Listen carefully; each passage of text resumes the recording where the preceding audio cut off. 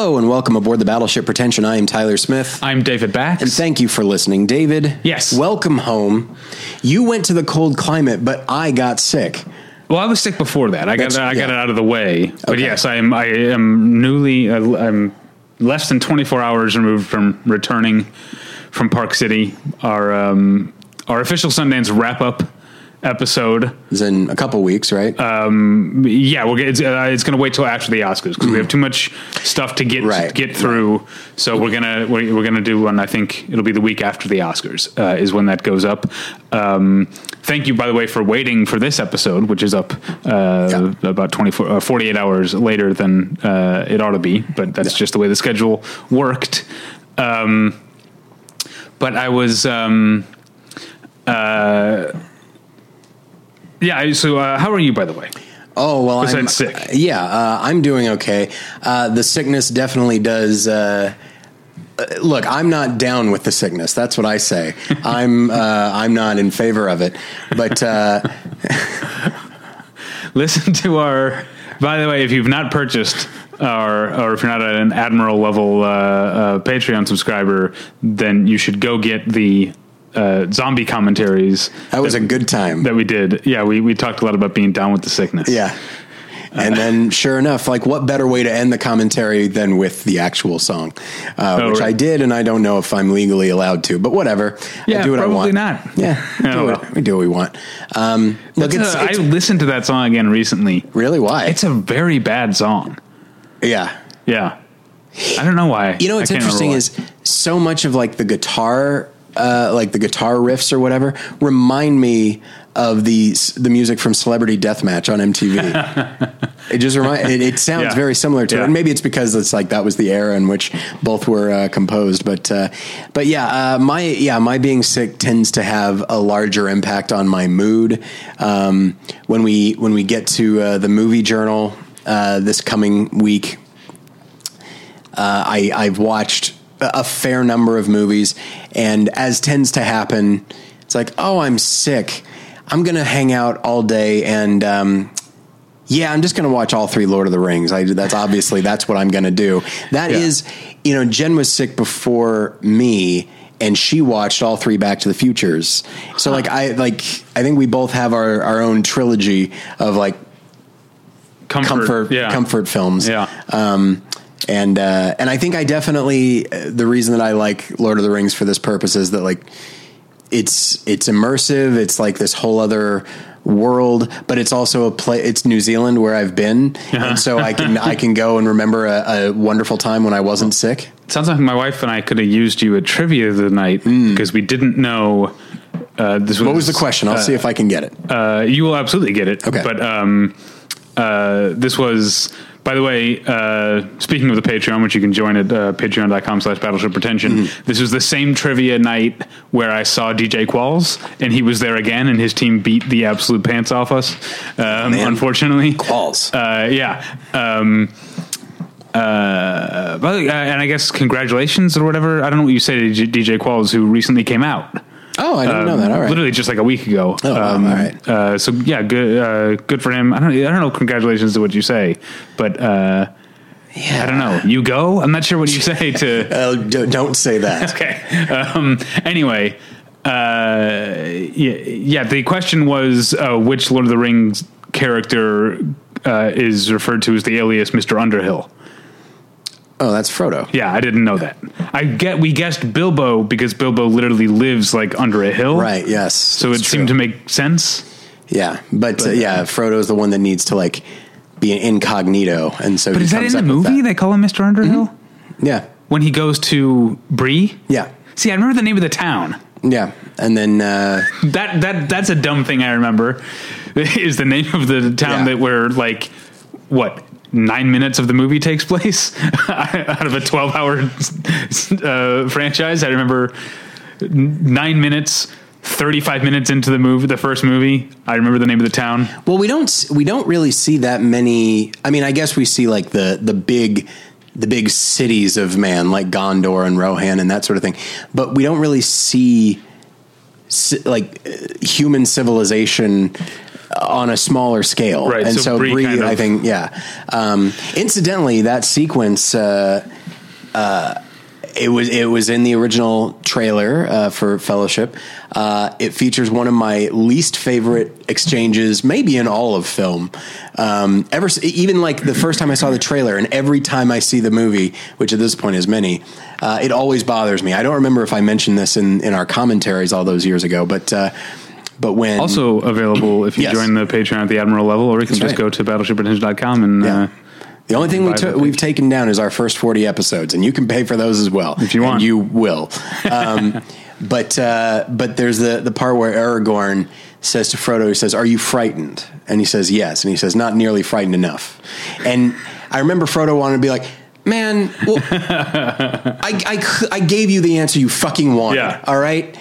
If I'd said no, then you would have given me shit. And apparently yes isn't enough. What do you want at this point?"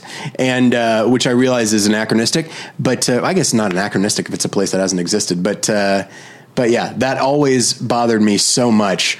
It just seemed so catty. But anyway. All right. Well, I don't know what more I have to talk about. There's some Sundance related stuff. Well, we talked about on the Sundance preview that there were two different like Peter Pan related movies. Right. There was Wendy and Come Away, which is a kind of a prequel to Peter Pan and Alice in Wonderland. I don't know. I didn't see it. I didn't see either one actually.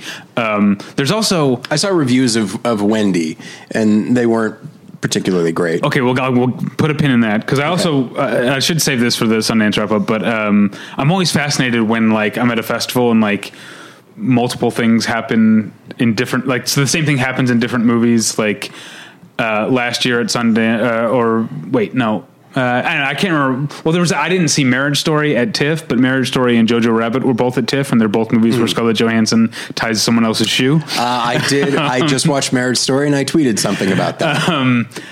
And so this Sundance, I saw two different movies, The Nest and Minari, both great movies that are both about a father and husband with two kids, older daughter, younger son, unilaterally making the decision to relocate his family to another place that only he wants to go, and it has a bad effect on the family. It's weird that like that's very specific. Yeah. And also isn't there a subplot in Modern Family about that? Where like the husbands, I know they only have like one kid, but they want to move, or one of them wants to move. Yeah. The Nest and Minari are not really comedic movies. Right. Well, Minari actually has a lot of funny stuff. The kids are real cute in that one. But anyway, the point is, speaking of Wendy, is that these little things flare up on film Twitter, specifically like Sundance film Twitter, because one critic, whom I won't name, insisted there's that Sundance glow where everyone, and there's a festival glow in general. People like at other festivals, people are like, this is one of the best of the year, whatever. But Sundance especially, I think, because of the like, we're all shut up in tents and theaters with the cold outside. It feels like this camp type of feeling. Yeah. I think Sundance really intensifies, maybe exacerbates that glow. And so a critic tweeted that Wendy was the best Peter Pan movie ever. To which because I get annoyed by these things and I'm a bit of a troll, I tweeted, "There's never been a good Peter Pan movie," which is not.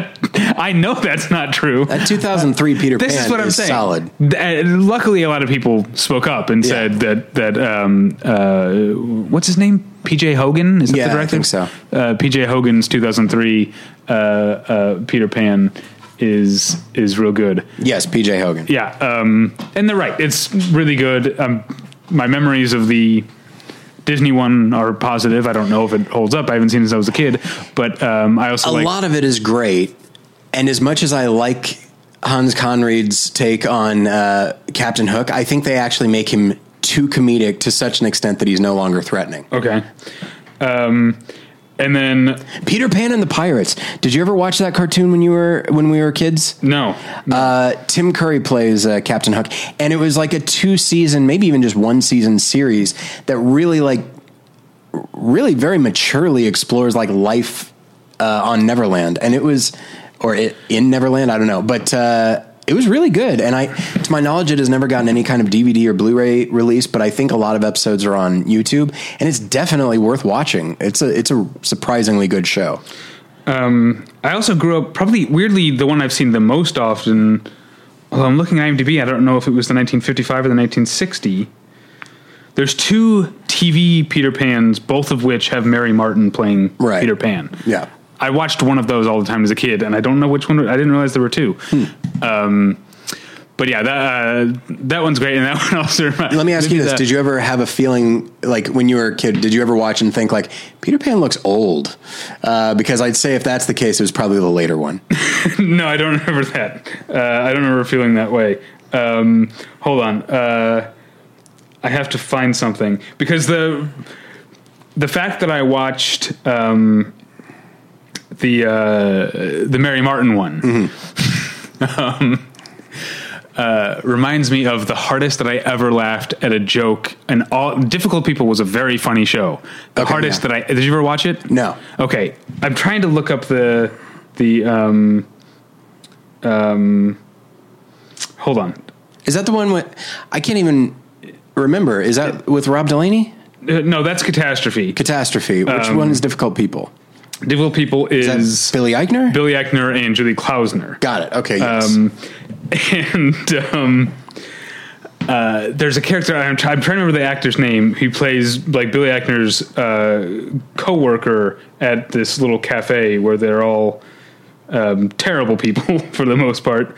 Cole Escola is the actor, and the episode has that name. That's fun. Yeah, the episode has multiple references to the word akimbo, like arms akimbo. All right, and then when Cole Escola finally finds out what akimbo means, he goes, "Oh, I get it. Why don't they just call it the Mary Martin?"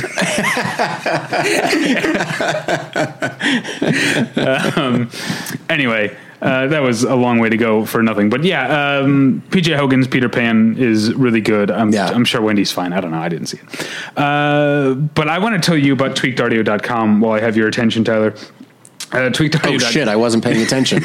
Does that negate what you were about to say? Yeah, tweakedaudio.com is where you go for professional quality earbuds in a variety of stylish styles and colorful colors. They look great. They sound great. Tyler and I both use them each and every day of our lives. Today I was listening to, of all things, a band that I used to listen to a lot in their first 3 albums when I was in middle school, Pearl Jam. Hey. Hadn't really... I know that Pearl Jam has never gone away, never stopped putting out albums, especially never stopped touring. They've become like a sort of small, like a low-key, like Grateful Dead type of like touring band that people follow around and stuff. But I hadn't listened to any of their music since probably over 20 years. I hadn't listened to anything new that they put out. Yeah. Yeah. I mean, I guess it was a few years ago now, but like Eddie Vedder did the score for Into the Wild. That's and I remember liking that. I remember not liking it.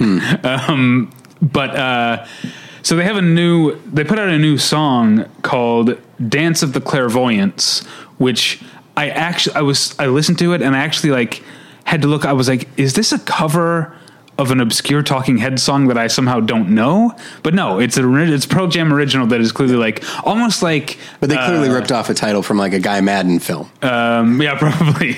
But you know how Weird Al does like specific song parodies, but then he does like the style parodies. It's almost like Pearl Jam. Yeah, it's almost like Pearl Jam is doing a Talking Heads like style parody. Oh, that's fun. It's so Talking Heads.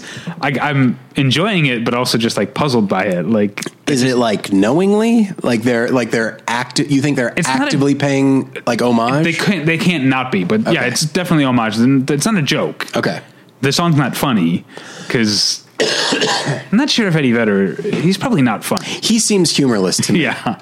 Yeah. Why else would Sean Penn get him to do the music for Into the Wild, starring Emile Hirsch? Yeah. You've got a nice little trifecta of humorlessness. Yeah. Kristen Stewart's in that movie. Boy. As much as I love her, also has a sort of reputation for not being especially funny. And then you got to get Zach Galifianakis in there, not being funny. That's right. Though he is Vince Vaughn? Vince Vaughn. He's good in that. There's a lot of good people in that. Yeah.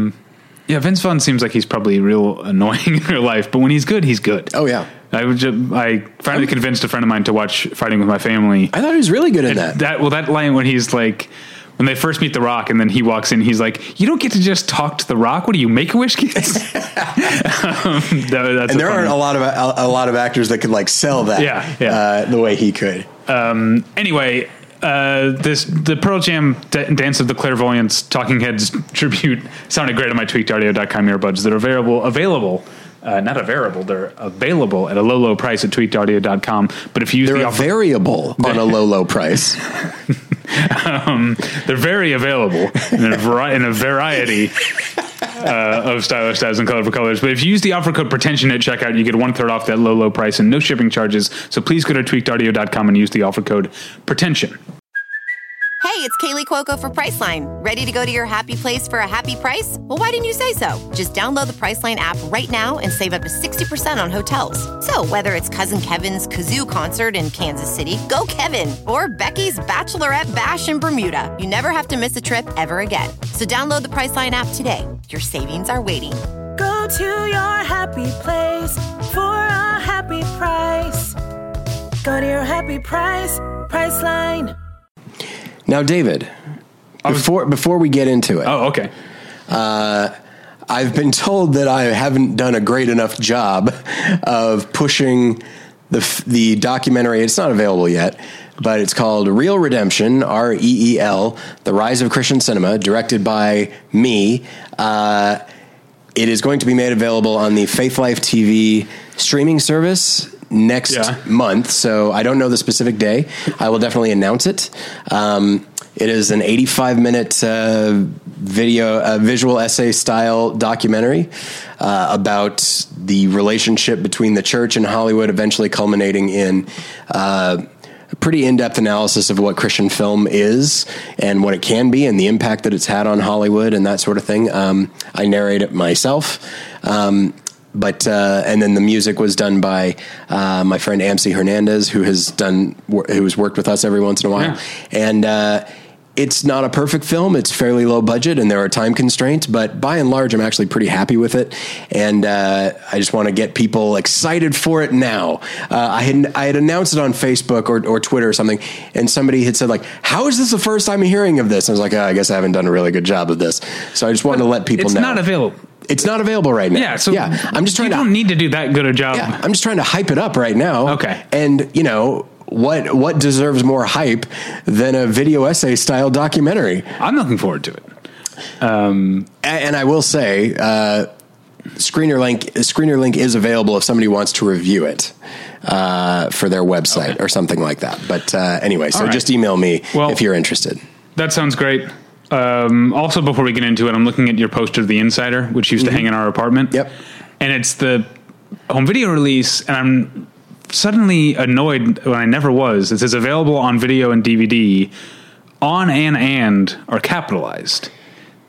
Yeah, that's true. Doesn't need to be. And there's a period at the end of that sentence. Which is not a sentence. No. Yeah. Like it's, that's true. That reminds me of... It really suggests that, like, this is important. Every word is capitalized, and it's available, period. Yeah. All right? Video and DVD, no question period. about it. Yeah. And no other formats. Exactly. It's 2000. This is all that exists. Exactly. It reminds me of another, the cover art for the movie. Did you ever see the movie Rush with Jason Patric and Jennifer Jason Leigh? Oh, yeah. Where they're undercover narcotics officers? Yeah. Do you remember the tagline?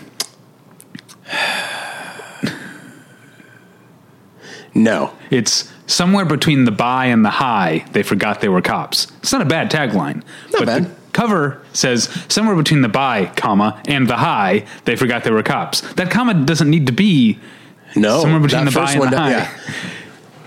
Yeah, the second one, The second one, yes. Between high and they, yes. But... although I think actually, because I just looked it up, that's actually an ellipsis. Oh, okay. Somewhere between the by, comma, and the high, ... They forgot there were cops. It's just that first comma does not need to be there. I guess structurally, if you read it like somewhere between the by and the high, they forgot they were cops. Do you know about you can find it on YouTube, when John Madden and Pat Summerall would call NFL games on Sundays for, I can't remember what network, but it was the same network that Murder, She Wrote was on. Okay. And so they would always on Sunday, it was Sunday football, and that night Murder, She Wrote would be airing, and they would always have to do like a read, like coming up later on ABC, whatever. I'd say it was ABC. Yes, not that I even watch sports, but I've seen enough of it to have heard like commentators have to do that. Yeah. Like, I feel so bad for them. So apparently Pat Summerall, and you can find this on YouTube, to make John Madden laugh, every week he would try to see how far he could stretch out the time between Murder and She Wrote. Because there's a comma there. Yeah. So once you know to listen for it and you listen to it on YouTube, it's really funny. And the funniest one is you hear him, he does it, he goes, Murder, She Wrote, and then he said, and then he's like, and then later, or he's like, tune in next week for the, or tune in later this week for the Monday night movie Gone with the Wind, and then he starts laughing, and you can like hear John Madden laughing. All right, we've gotten way off track. Yeah. Okay. Let's get into it, shall we? Okay. This is the episode. Man, All right. There's a lot of stuff I haven't seen yet. Yep. Unfortunately, this episode is tough. This was tough for me. Yeah. So this is the episode we do before we do our top 10 every year.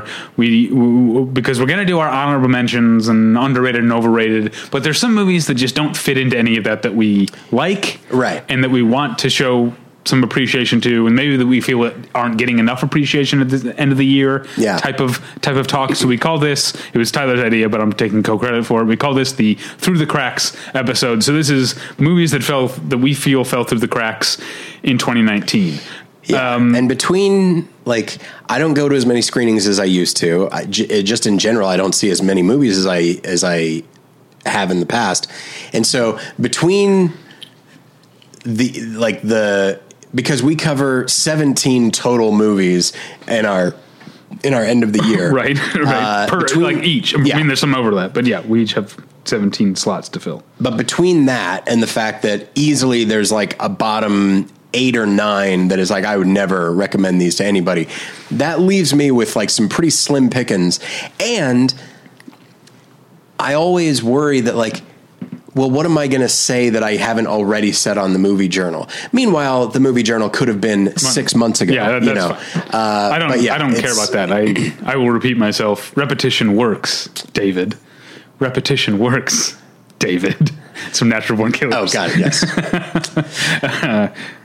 He says it twice, obviously. What I have, what's difficult for me is that I feel like the further... Mine are in alphabetical order completely by accident. Oh, wow. Wow. Mine are not. That's crazy. Okay, sorry, I interrupted. I apologize. Well, what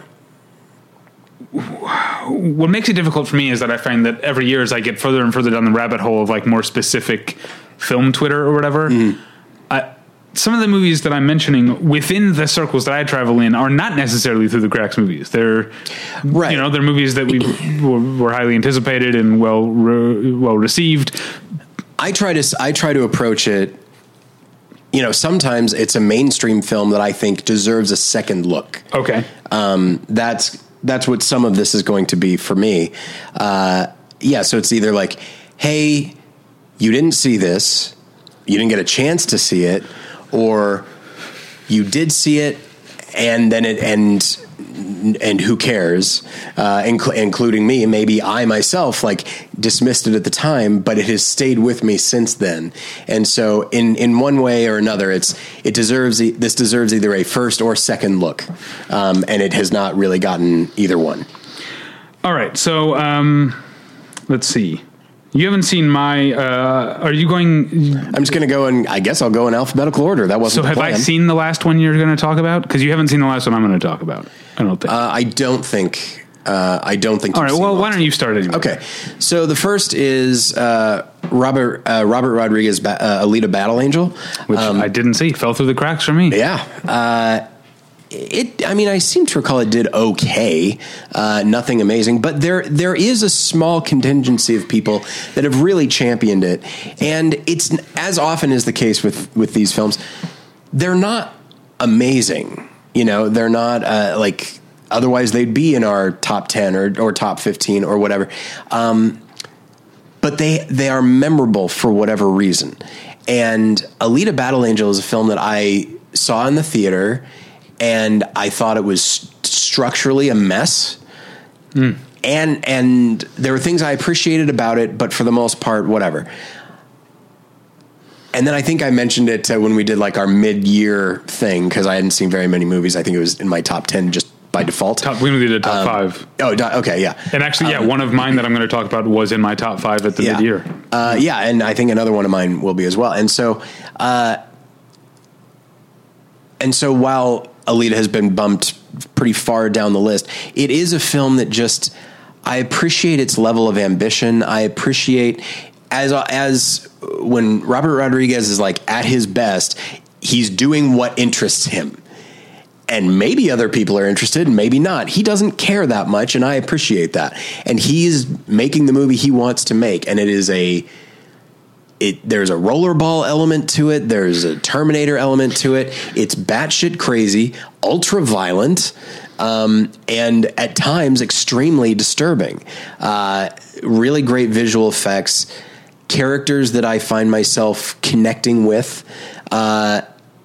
There are times when I feel like thematically and maybe even narratively, it's incredibly shallow, but the world is so well. It's so not well conceived. I can't think of the word.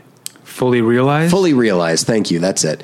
It's so fully realized that they definitely, they hint at a sequel. I don't know if the film did well enough to warrant one, but if they made one, I'd see it. Because granted, this is a post-apocalyptic world. I'm not enjoying being in it, but I got a real sense of what it was like. And I'm happy, like I'd be eager to return to it. It reminds me in many ways of a movie that came out a few years ago, which was Warcraft, which is a film that is also imperfect, but I still enjoyed it because I really feel like the filmmaker in both cases was really invested in making a film that was interesting to him. And yeah, Alita Battle Angel is just, I think you would enjoy it quite a bit. You're a Rodriguez fan. And I think you appreciate just crazy ass ambition. And that's this movie. And, I'm very happy. I'm very happy I saw it in retrospect. At the time I walked away being like, yeah, all right, fine. But it has stayed with me, longer than I expected it to. I'm going to start with a movie that, definitely wasn't on my first half because it only snuck out near the end of the year. I saw it at TIFF, but it did get a very small official release. And that's Varda by Agnes, the final film by Agnes Varda. Currently nominated for a Beepy in the Best Documentary we know what category. We're doing, at least. But it felt to me that the final film from someone who had died that year, whose previous film had been nominated for an Oscar, won an Oscar or nominated for an Oscar? What won Best Documentary? I don't remember. I don't think she won. I know she wasn't there. So Faces Places was up for documentary. I think it went to the Free Solo, I believe. But that might have been the year before. Now I don't remember. I think we have it wrong. I think 2018 was Free Solo, Faces Places was 2017, but I still don't think it won. Because I feel like I would have remembered JR or whatever being up on the stage. Yeah. Anyway, not the point. The point is that I think the movie got saddled with being seen as sort of a semi-finished work because I think it was conceived as more of like a series or something that got turned into a feature, and it also got what I knew about it going in, the sort of descriptor that it got slapped with that I don't think was fair is that it was like a glorified TED Talk because it's based on she used to go give these talks about her filmmaking career or whatever, and that is sort of the spine of that she's addressing people, students or what have you, and then cutting away to other things. But I feel like she was such a natural filmmaker that she couldn't let it just be that. Yeah. So there's actually much less of her sitting and talking to crowds than I was told there would be. There's a lot of original filmmaking and original other interviews that she does. She interviews. She talks to Sandrine Bonnaire, I think is her name, who's the star of Vagabond. You saw Vagabond? And they go out to a field like the kind of fields that the character walks through in Vagabond, and they sit on a camera dolly for the interview, which is like, because so many of the shots of Vagabond are just following her walking down the road. There's like, I feel like Agnes Varda was so like, she was so restless and constantly inspired as a filmmaker that she couldn't not do something more, do something fun. And I think the movie, one of my favorite Agnes Varda movies of all time is The Beaches of Agnes from 2008. Yeah, 2008.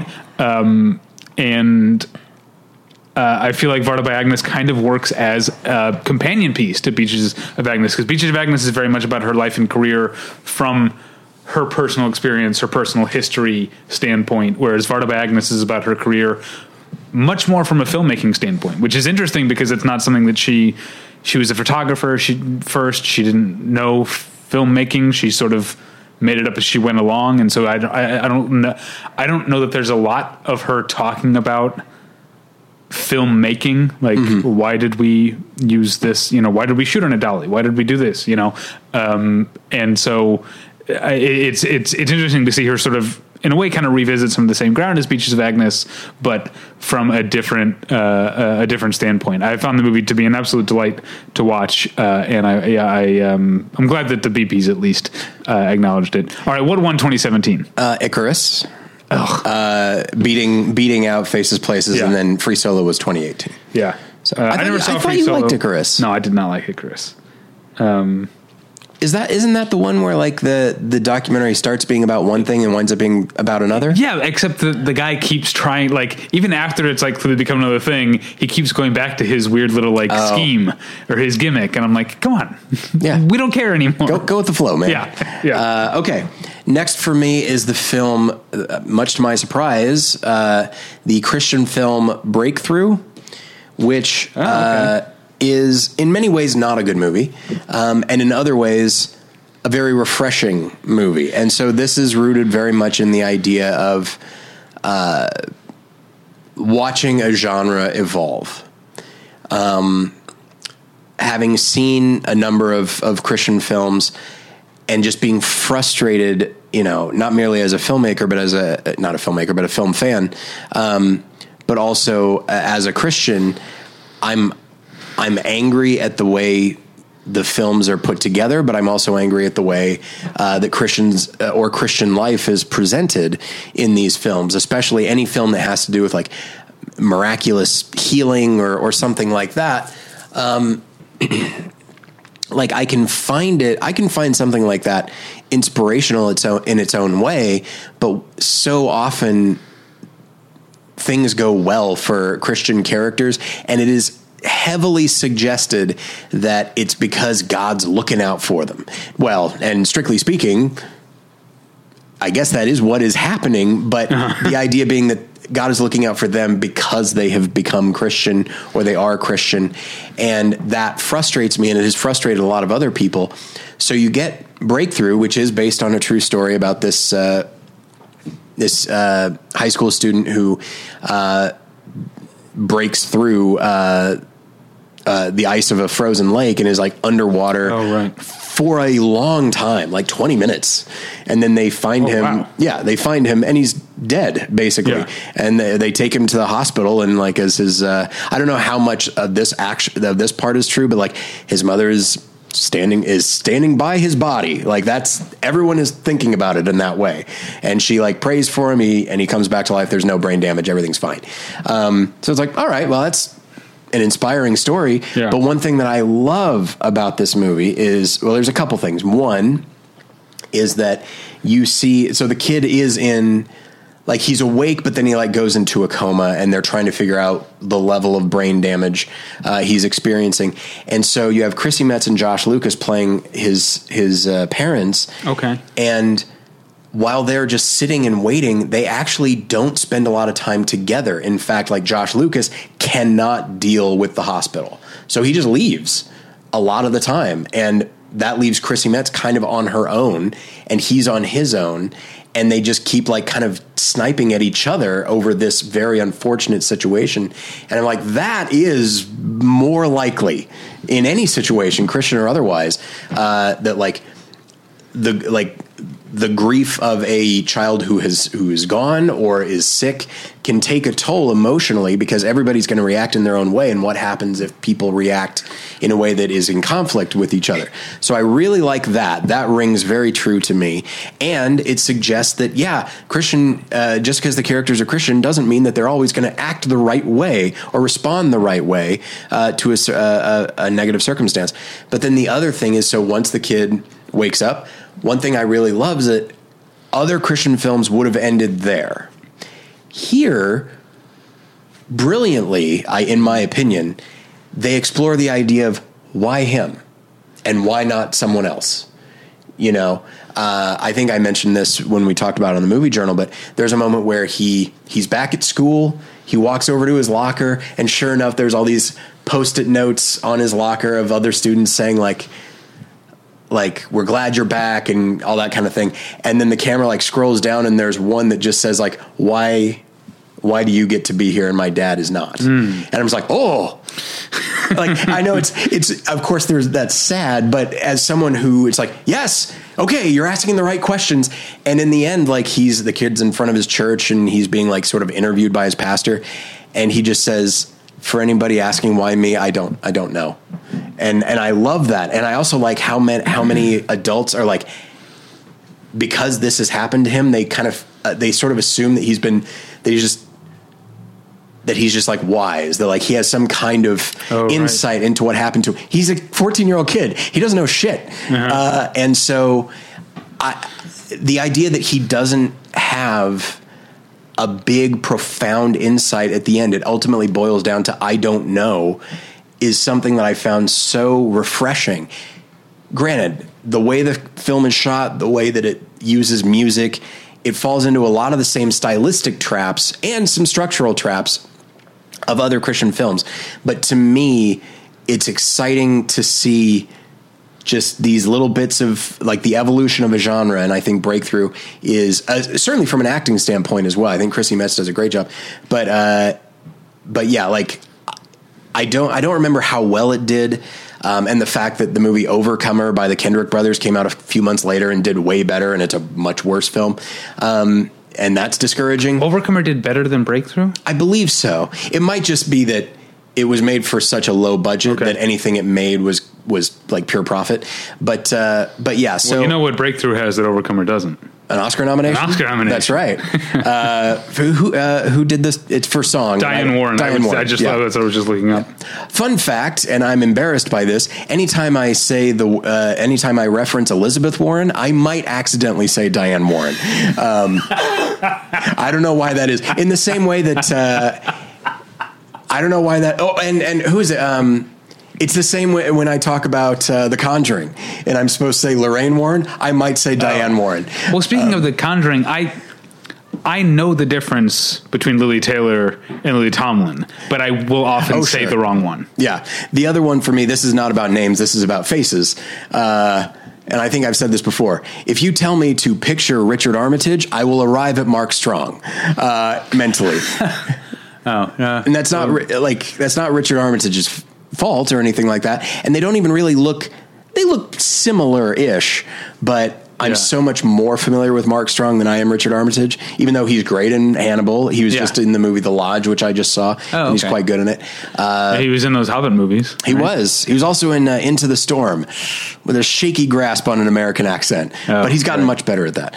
But anyway, so yeah, Breakthrough is a film that, I mean, I recommend it to a point. You have to recognize that it's a Christian film and it still has those trappings, but within that, I think it's doing so much more nuanced work than 95% of the other Christian films out there. And I hope viewers and other filmmakers pay attention to that and be like, oh yes, that's what I want. All right. So my next one is the one that was on my top 5 of the year so far that we did right back at the beginning of July with Scott. It's Ritesh Batra's Photograph, which I saw a year ago at Sundance. And you will not shut up about it. I really like movies that are romances or love stories or rom-coms, and Ritesh Batra also made the movie The Lunchbox a few years ago, which is the only reason there hasn't been a shitty American remake of The Lunchbox is because its high concept is so specific to, I think, Mumbai or to whatever Indian city it takes place in that has this very elaborate like lunch delivery system. And Photograph is similarly starts with kind of a recognizable, or you could see easily sort of accessible rom-com type of high concept where you've got a lower economic class. I don't mean that he, rests his elbows on the table at dinner or whatever. Lower economic class guy whose his family, he's not married. He's old enough that his grandmother very much thinks he should be married, but his grandmother and his extended family all live back in the village he came from. He's moved to, I just looked it up while you were talking and I forgot. Is it also, it's Mumbai. So he now lives in Mumbai, and what he does is he goes every day and takes pictures. You see this in American sort of touristy places too. He takes pictures at the Gateway of India monument. And then he's like, I'll take your picture and it'll be however many rupees or whatever. And then he, sends the money back home. But it's like I said, it's a rom-com in a way. I mean, it has a lot of the rom-com trappings. Like one of the sort of funny things is that the neighborhood he lives in, a lot of the other people are from his village. So even though his grandmother's not there to pressure him to get married, he's constantly hearing like, I was back home and your grandmother says you need to get married, like that sort of thing. And so one day there's a woman who's from an upper class woman who's just sort of walking around, and he takes her picture, and then she sort of gets distracted while he's printing it out, and she walks away without it. And so then when his grandmother comes to visit, he sends his grandmother the picture and says, look, I'm dating someone or whatever. So then his grandmother is like, well, I got to meet this woman, and comes to make an unannounced visit. So now this guy has to find this not rich, but this sort of like bourgeois woman and try to convince her to pretend that they're in a relationship. Okay. Like I said, high concept. Yeah. But what Ritesh Batra did in The Lunchbox, when he especially does here, is that he strips away so much of the falseness of it and just focuses on the reality of the character situations and of their emotions and what they come to mean to each other. And it's still very funny, especially the grandma is the kind of like rom-com grandma you would expect. Oh, sure. She's a real fireball of a grandma. Yeah. She's hilarious. There's a lot of funny stuff in it, but it really is mostly just a very straightforward, surprisingly quiet for its high concept romance about two people from very different lives who develop some sort of feelings for each other. It's as someone who likes honest movies about people falling in love, which we'll get a very different movie about people falling in love in a couple picks from now. But it's so up my alley that again, like with Varda by Agnes, I just don't understand why there's not more love for this movie and for movies like it. And everyone I know who's seen The Lunchbox loves it. I just don't know that many people who saw it. And I know even fewer people who saw Photograph, but I feel like people would really like it if they just watched it. All right. So next for me is a film that you have seen and I know you enjoyed. And, it's a film that as I was watching The Irishman, I was put in mind of this movie. Okay. And because there's a little conceit in The Irishman that in its own way reminded me of Cold Pursuit. Oh, okay. Directed by Hans Peter, there's two T's, so I don't know if it's Peter or Petter, Moland. I would say Petter. So This is also a film that I think I might have mentioned in our like mid-year thing. I think it was actually my favorite movie of the year so far up to that point. And it's somewhat recently fell out of like my top 15, but I do still love it because it's so odd.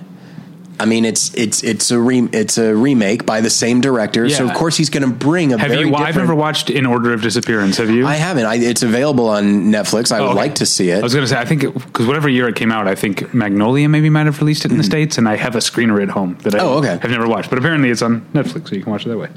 Or it might not be. It might be like Hulu or something, but it's on one of the streaming services. But anyway, so of course you have this director who's bringing this different sensibility, and it really feels like it. Like knowing full well, like going into it, I knew, because I think you had told me that it's very quirky and it's funny in its own way.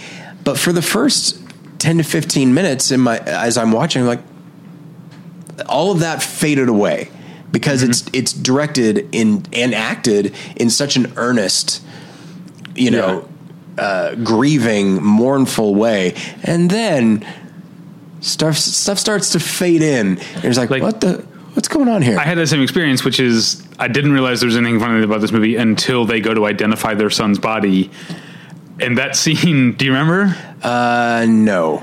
So the son's body at the corners, whatever you call it, the morgue, I guess, is in one of the lower drawers. So they have to pull it out, and then he has the coroner has to, like, with his foot, pump up the table. Oh yes, and that's so there's a shot of like poor Laura Dern in front of her dead son's body, but the body is like slowly just like jerking up and up into frame, and it goes on so long that I was like, wait, what is this movie? Yeah, the one that got me, because I remember that scene, but even that could be seen as like, hey, this is just the way this is. Right.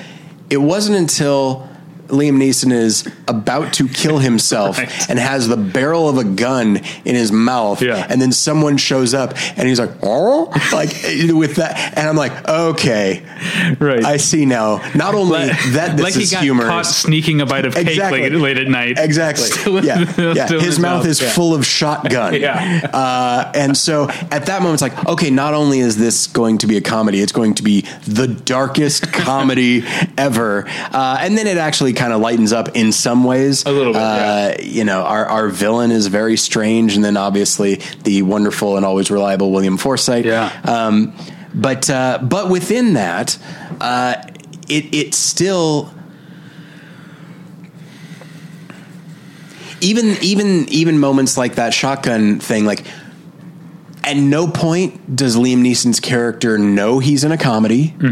He certainly doesn't act like it. There's no winking. He's 100% sincere. He might occasionally kind of acknowledge the absurdity of something, of what's going on, but he is, he's committed, and there's insanity going on around him. And it reminds me in many ways, I might have said this at the time, but like, I remember James Whale when talking about the Frankenstein movies, and certainly by the time the second one came along, Whale was just totally embracing the wackiness of his world, but his whole thing was like, we will not make fun of the monster. That's not going to happen. We'll make fun of everybody around him, but he's going to be our core. And so with him as an anchor, the film can still have like emotional resonance while still being just ridiculous and campy. And Cold Pursuit is just such a fun, it's not fun, but it is fun at the same time. And I really enjoyed it. All right. And I felt like, I wish it were possible to like search reviews online specifically from people who assumed it was going to be a standard Liam Neeson film, and why wouldn't you assume it? Like it was certainly marketed that way. But anyway, okay. So what's next for you? Next up for me, so I talked about a BP's nominee. You talked about an Oscar nominee. I'm going to talk about an Independent Spirit Award nominee for Best Editing. I don't know why. Sure. Lynn Shelton's Sword of Trust. Okay. Which I only watched recently, partially for here, we're going to do some little some self promotion here. Partially for end of the year stuff, but also because I now have like a monthly column at filmindependent.com where I write about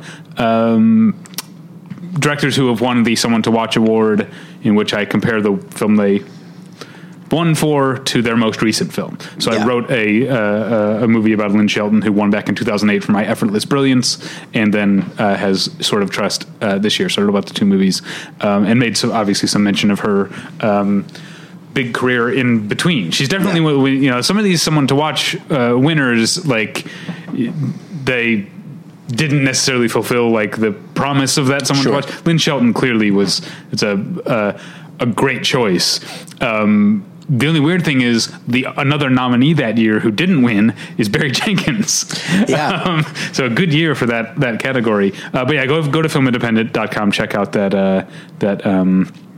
that piece about Lynn Shelton. Anyway, Sort of Trust is what I always forget about Lynn Shelton for some reason, because I think she's so tied initially to like the mumblecore thing. Like she's so, she's worked with like the Duplasses on multiple occasions, and their film, like Duplass Brothers films definitely have comedy in them. I like some of them. I like Jeff Who Lives at Home. I feel like that's like a really underrated, that's a through the cracks movie for the whole decade. Okay. But the comedy in their movies tends to be more like, it stems from the characters and from the situation. It's realistic everyday comedy. And I forget how often Lynn Shelton goes for the joke. Do you know what I mean? Yeah. And that's why she's been so great at directing episodes of like comedy, like New Girl and like comedy stuff, because she's very funny and she very much gets the joke. And so Sort of Trust is, it's this scrappy indie movie, but it's a comedy first and foremost. It's got I don't know if you remember from the Movie Journal what the premise of Sort of Trust is. Yes. Okay, for the listeners, real quick, Jillian Bell and Michaela Watkins play a couple. Jillian Bell's grandfather has died, and the only thing he's left her is this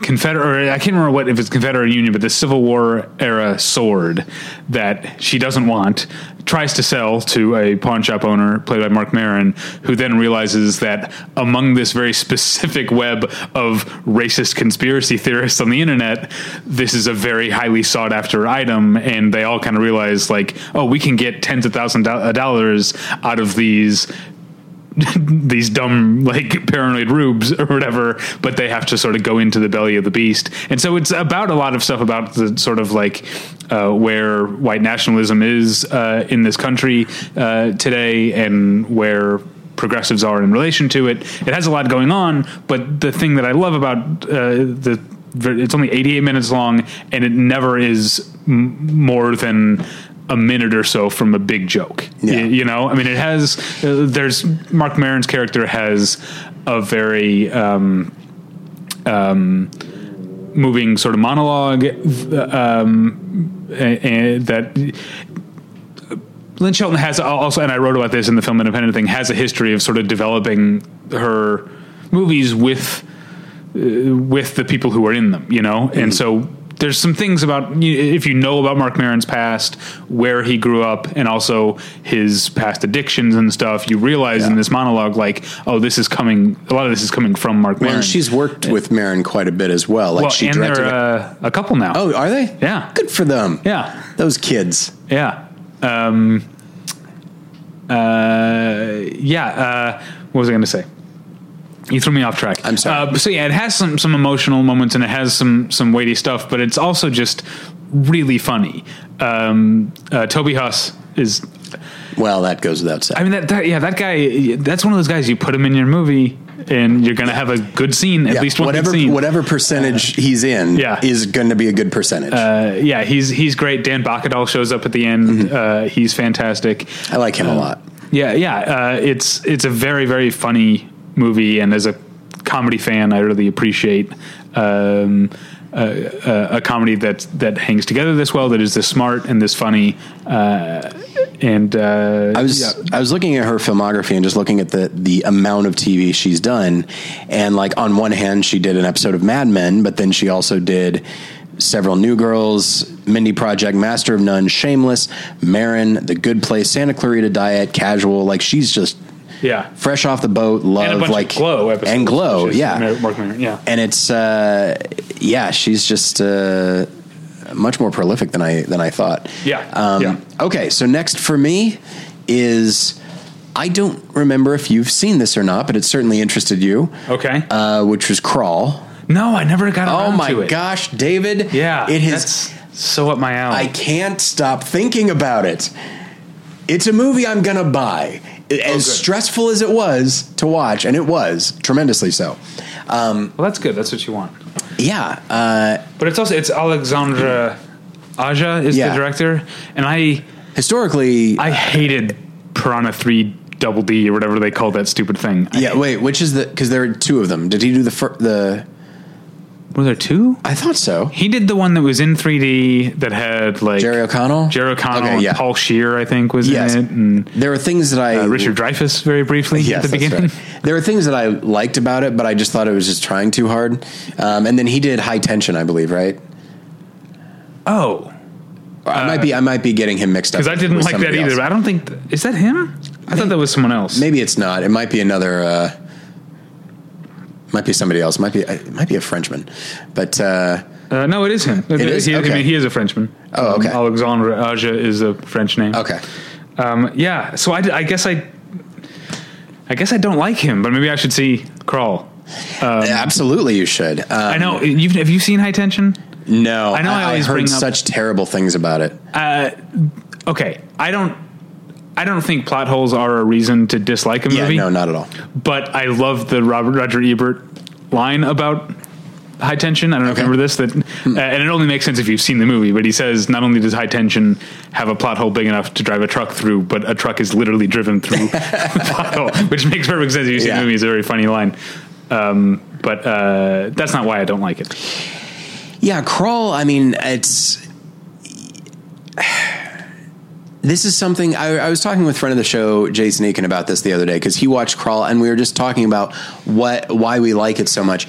And he summed it up in a way that I definitely appreciated because he was quoting me back to me. And he said that one of the reasons that there's a sequence in the 5th Mission Impossible that takes place at like an opera. And the sequence, just when you get so used to movies that are complacent or movies that say that's good enough. And then you see an action sequence with a director who's like, no, I'm going to wring every ounce of action, humor, suspense, whatever, drama, whatever it is. I'm going to wring every ounce of it out of this sequence that I can. And you watch that opera sequence and it goes on so much longer than you expect, and it's because there's always one more thing happening and it feels organic, and by the end you're like, fuck, this is so exciting, I love it. And that's what Crawl is. Like at every moment, like you know what they're doing when they introduce new characters that are trying to help our main characters, like, okay, well, we need a body count, so that's this character's job.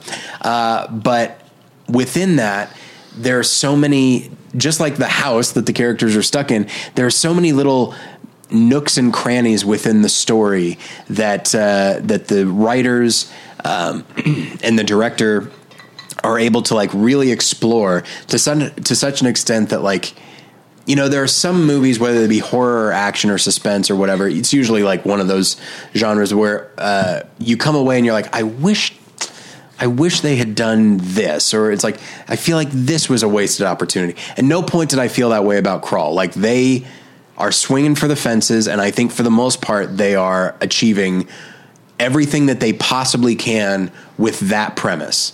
I really love it, and as somebody who's afraid of gators, I think you would love it too. Yeah, they're scary. Yeah. Yeah, it's still the number one best thing about living in California. No gators? No gators. They're scared of earthquakes. That must be it. Yeah, Florida is like California, except it's humid and there are gators and there are crocodiles. Yeah. Why would you? It's like the Jets and the Sharks over there. All right. So I guess moving on to my number 2, huh? Yeah. Was that your number 2? Well, I mean, I'm not like ranking them or anything. I'm just going alphabetical order. I am ranking. But yes, that I do have only one left. Okay. So on to my number 2, which is another love story.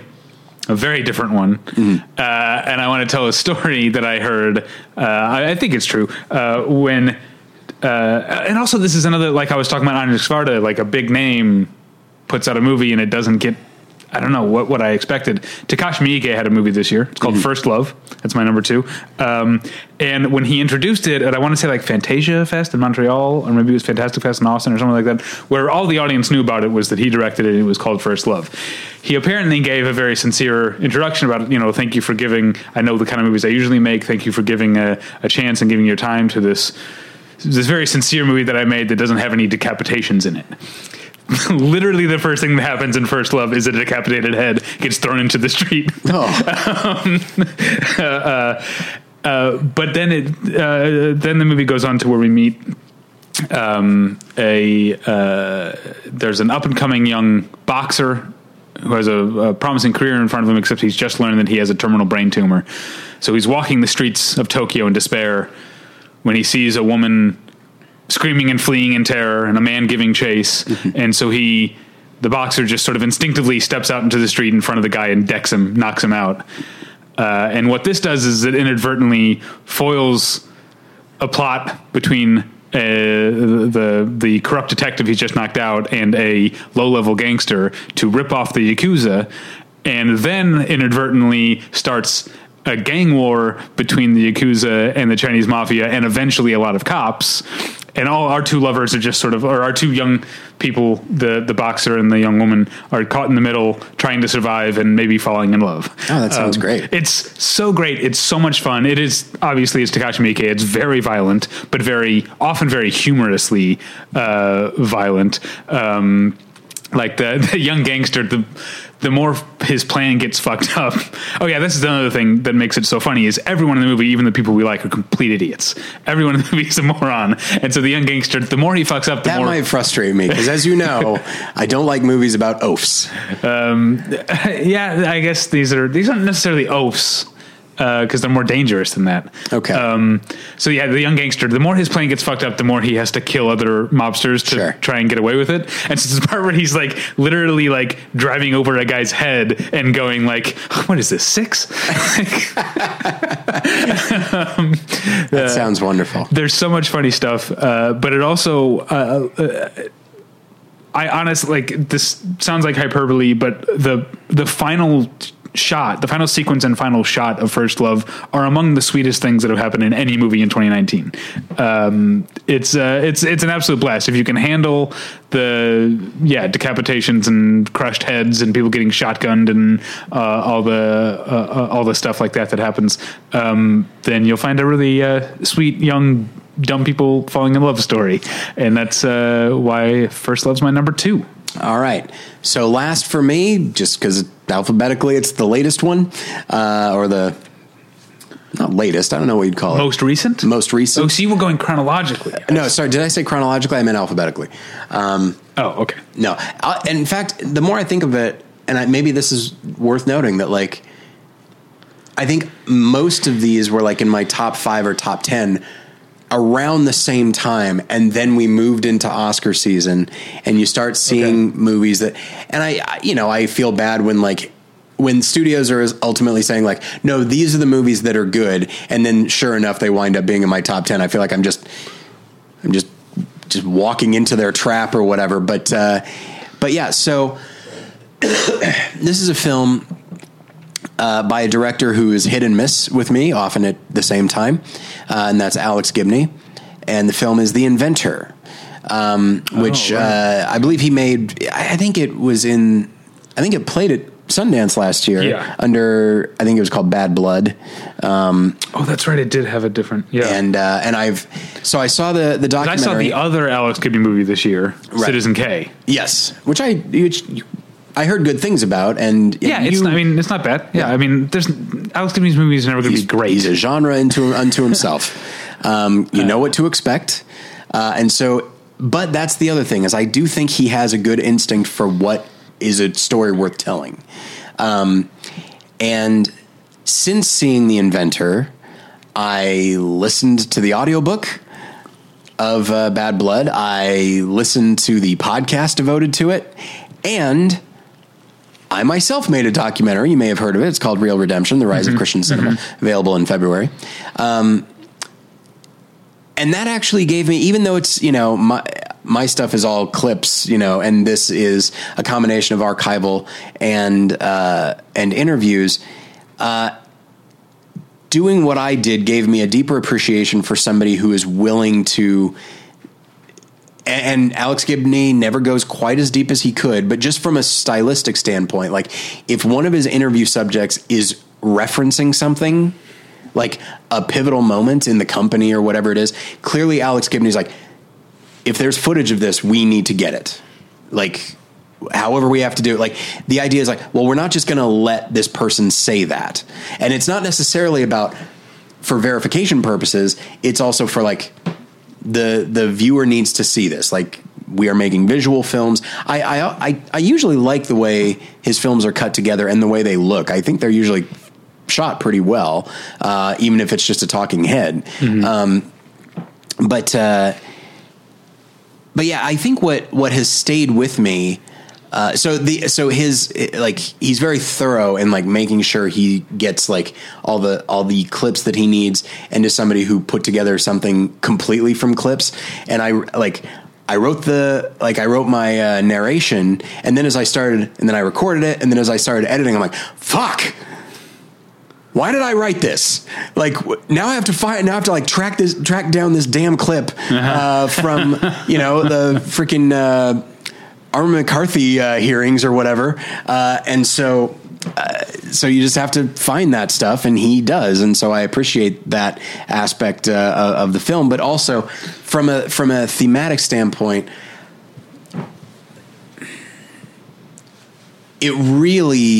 it is a film and a larger story, very much of its time. This young woman she's charismatic. She has an idea that people really like, and she plays up concepts that are, if you'll pardon me, I'm going to use both. The way that like Obama said like hope and change, the way Trump says great. Like, we're going to make it great. Like, very big, broad concepts, and who doesn't want to be on board with greatness or hope? Yeah. Those are things that by and large. Sarah Palin. Well, fair enough. I mean, in the larger sense, not in personal achievement. But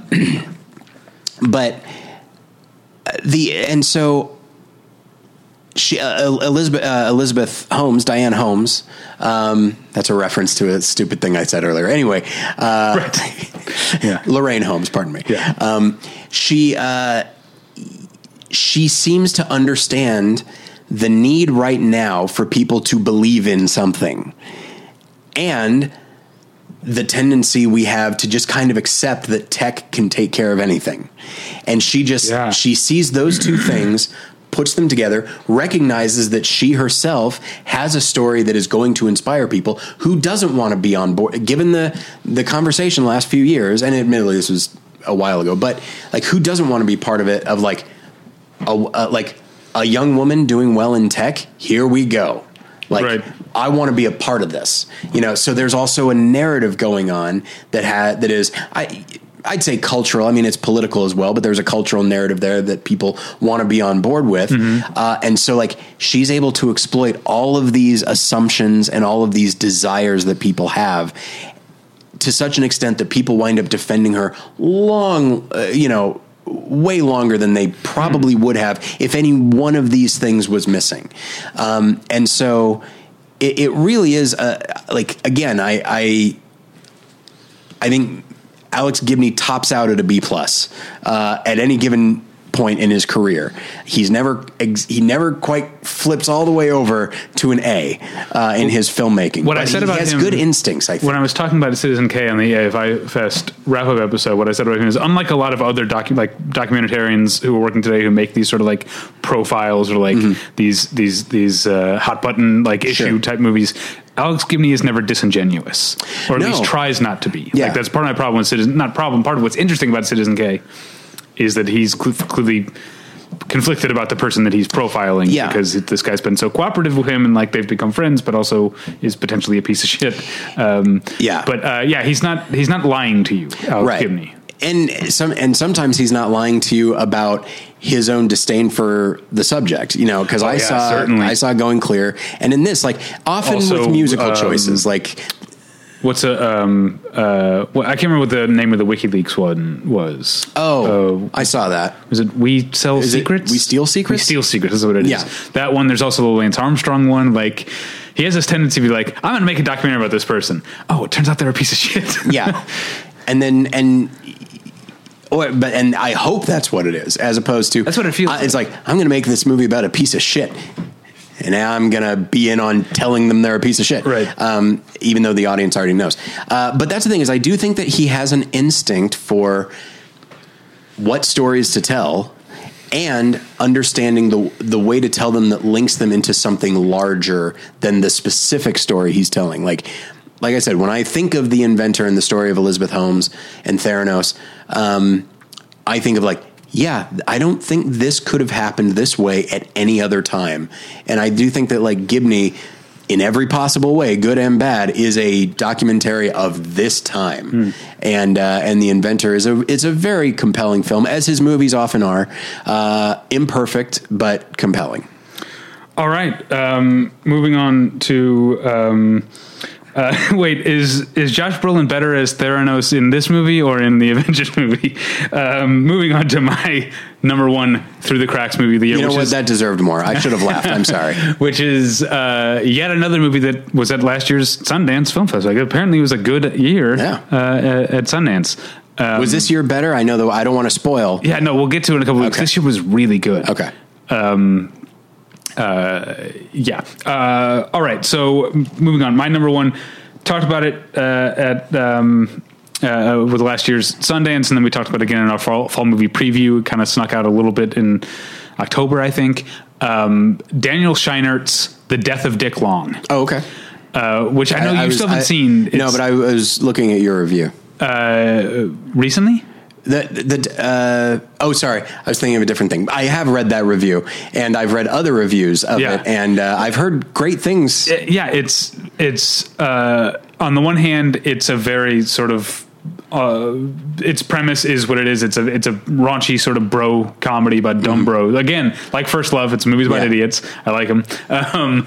It's about dumb bros, but it's also a really sad movie about, I think, a type of not necessarily toxic masculinity. It doesn't go that far, but a type of masculinity that in a world that's changing, I think, for the positive in terms of what we expect of genders, it's a type of masculinity that is no longer of any use. And so you've got these like kind of... If it ever was. Yeah, if it ever was, but now it also no longer has any currency, I think, or increasingly doesn't have any currency anymore. So it's kind of like it's a sad movie about like... a bygone stupid era. Yeah, essentially. I mean, because it's about, there's three guys. One of them is named Dick Long. They're in a band, quote unquote, but mostly that just means they go over to one of the guys' houses, play covers of Stained and Nickelback and Creed songs, and get drunk and high together. And then one night they decide to get especially high. Andre Hyland's character says, "Y'all want to get weird?" And we don't. There's sort of a fun montage of them getting high, and then it cuts to the main guy whose name I forget, Michael Abbott Jr. and Andre Hyland. Dick Long, played by director Daniel Scheinert, is bleeding in the backseat. They're dropping him off at the emergency room and driving away. We don't know what happened. Yeah. Dick dies at the hospital, and so it's Zeke, and Earl. That's Michael Abbott Jr. and what other names could they have? Yeah, so Zeke and Earl then have to spend, or the rest of the movie. They spend the rest of the movie trying not to get caught for whatever, trying not to let on that they were involved in Dick's death, whatever it was. And the only reason they last as long as they do without getting caught is that the cops aren't any smarter than they are. In my review, I wrote that it's a movie about cops and criminals, where the dramatic question is who will out stupid whom. Okay. So it's full of jokes. It has we mentioned briefly Glow, and I'm forgetting the actress who plays Arthie on Glow, but you know what I'm talking about. Yeah. She's in it as Andre Howland's friend.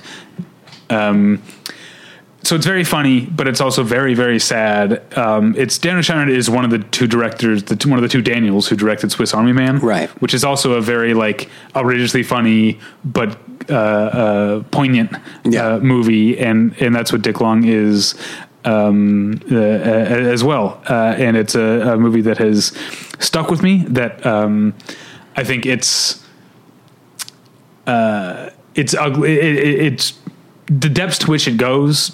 And the ugliness of the characters at times, and I almost feel bad.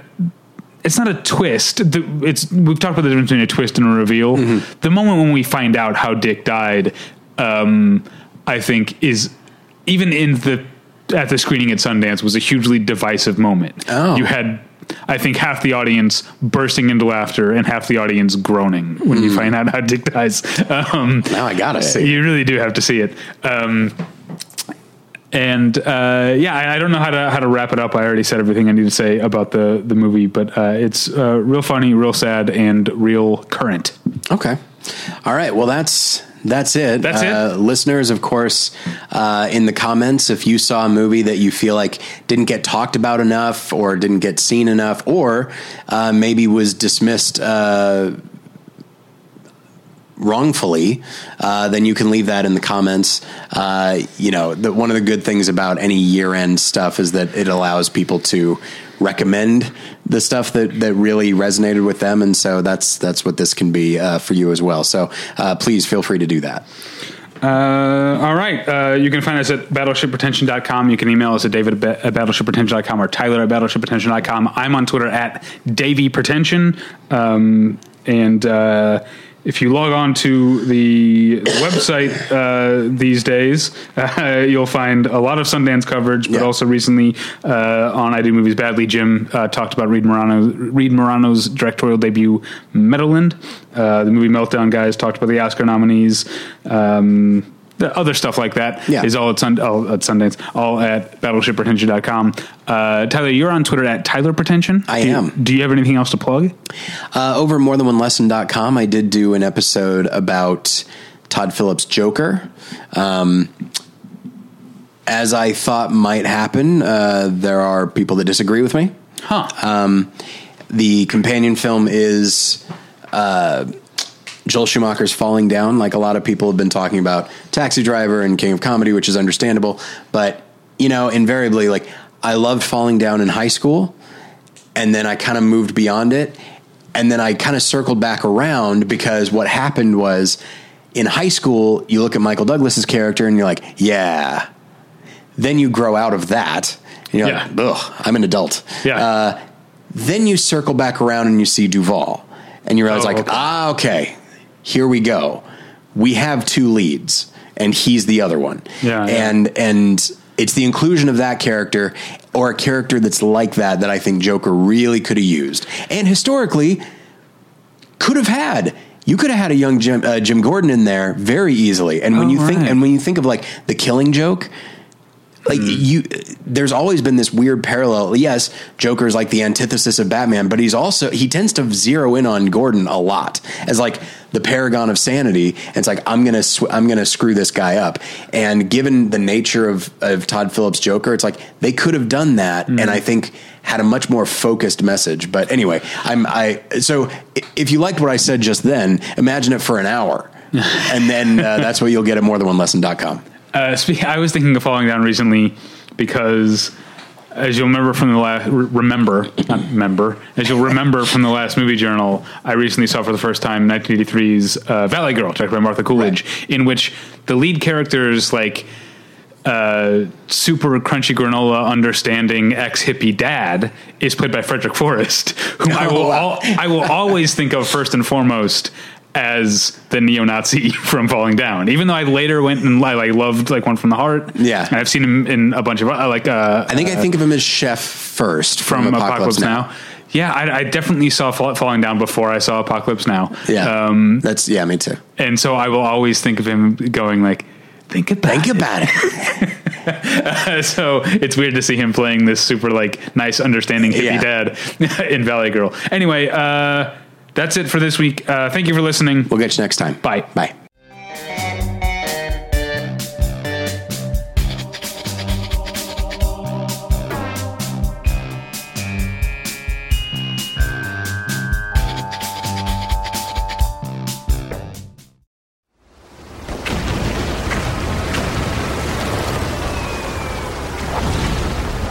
This program is a proud member of the Battleship Pretension Fleet.